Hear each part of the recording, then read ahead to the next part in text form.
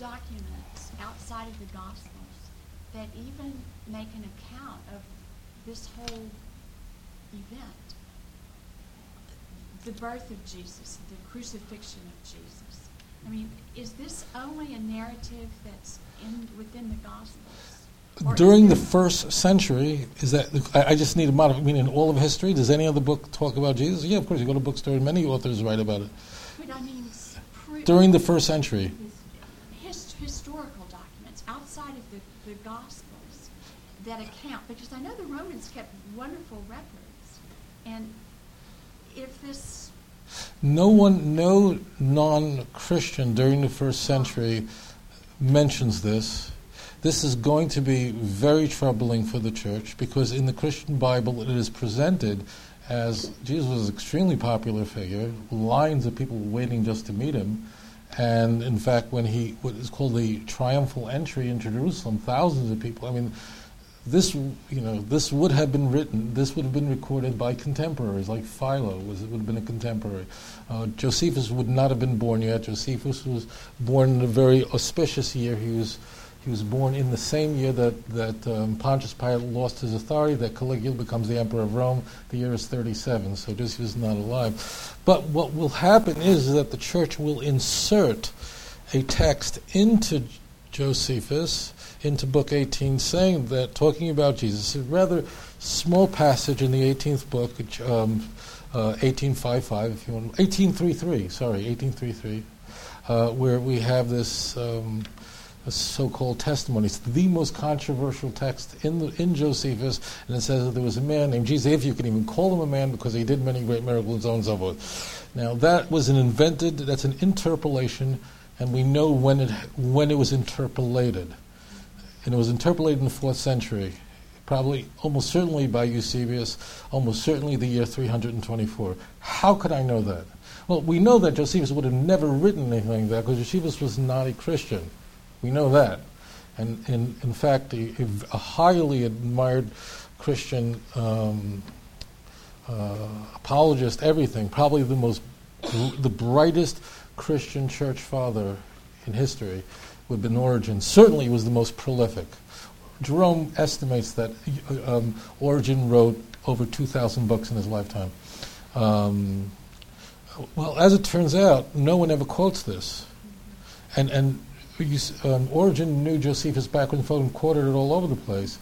And in fact, there are numerous church fathers that are trying to defend Christianity from claims of it's all fake, it's not true, and so on. They would love to say, here, look at Josephus. We have a testimonium here, Testimonium Flavium, which says, so it appears nowhere, Justin, that's mid-2nd century, he's having a whole fight with a Jew named Trypho, not there. Origen is fighting against a pagan Chalcedon. He's, a whole book there, how he's responding to the charges that Christianity is a false religion. That would have been a great source. And but this passage in Antiquities is a forgery.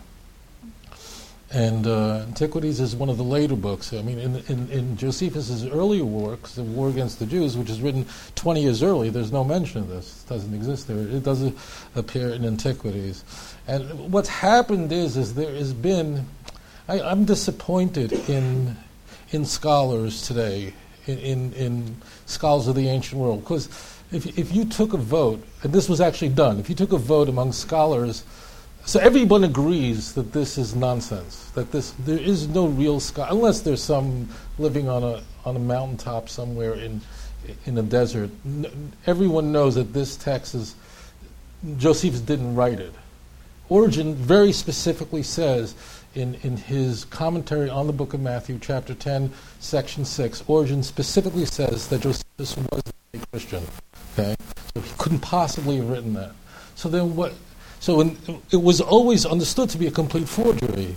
But then what happened is people are trying to say, well, maybe we can do something a little ecumenical here and say, what might have there been something that Josephus wrote, and then there was a lot of stuff added on to it. So that was an idea that started to develop. And 40 years ago, the vast majority of scholars would say that thing never existed. It's a complete interpolation. No one mentioned it. I mean, and they were quoting Josephus up and down. But now there's kind of an ecumenical wind in the scholarly world. And the ecumenical wind goes, well, maybe we could say that there is a stripped-down version of that, a core skeletal version of that, where it just says there's a man named Jesus who people followed when thinking he's the Christ. So what they did is they didn't find a manuscript that says that. What they did is they said, well, what can we take away from this, cut away, until we can get to something that Josephus could have said without being critical. Do you get what I'm just saying? That's not historical theology. That's just being ecumenical. That's being ecumenical. It's just saying, well, let's get along and say that there was some sort of skeletal thing that... The question is, why are they being so ecumenical now? Why are scholars of the ancient world and New Testament scholars, who most are quite... I don't want to say most. I didn't do a survey of this, but a great deal of New Testament scholars in the world are very liberal, and many, many of them are not Christians by any stretch of the imagination. Why would they start to support this kind of thinking? That maybe there was this... Why would they want to do that? Well, what's the incentive today to say, well, maybe there was some skeletal part of Josephus, and the whole thing isn't true, maybe there's a little bit of it is true. They actually voted on this multiple times, and you go back in time, as you go further back, scholars are willing to dismiss it. Now they're going, maybe there was some relic of that was the case. Why would be the influence? The influence is the mythicism that's become very dominant, and that is that Jesus never existed. And that Christian scholars don't like.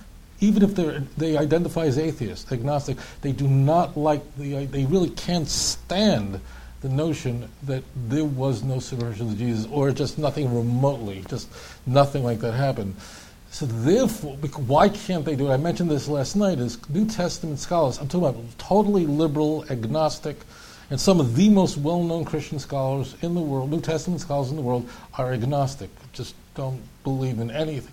But if you say he never existed, they don't like that. And they actually, some of them write books showing why Jesus had to have lived, why he was a historical figure. And the reason is because if you say that Jesus never existed, that means their whole lives devoted to Bugs Bunny.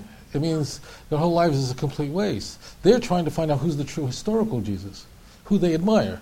See, so that's why so therefore what's happened is there's been this push of mythicism that Jesus never existed, has become more in vogue, and therefore even the agnostic New Testament scholars are pushing against that and saying, okay, we'll give you a little bit on Josephus. And that's why that shift has happened. It's sort of do you follow what I'm saying? So more of Josephus was considered people who would have never considered it 50 years ago because of the mythicists saying, well, maybe there is some skeletal part of it. But the answer is no. No one said a word about it.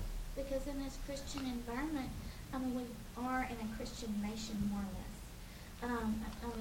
Even if people aren't going to church, and even if they aren't reading the Bible, they consider themselves Christian many times. Mm-hmm. And the relevancy of the scholar, if he did go against the Christian, if he did go with the mysticism that Jesus never really even lived, he would become irrelevant then. It's true. He would not even be listened to. It's true. That's true. That means that what would happen in the academic world is if you were a New Testament scholar and you said that Jesus... That means when they say never existed, usually it's not meant that there was absolutely nothing and just a composite personality. There are people who advance that.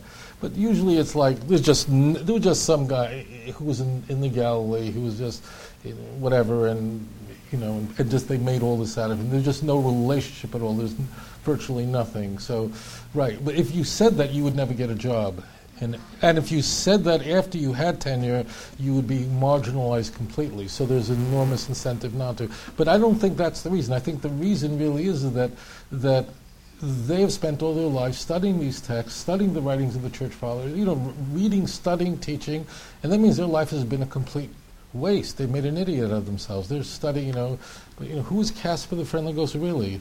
They don't want that. So it means their life is meaningless, and that these are not bad people. It just That can't be. I can't. So they're very biased. Agnostic New Testament scholars are biased. What I mean is there's enormous incentive for them to say that Jesus actually existed.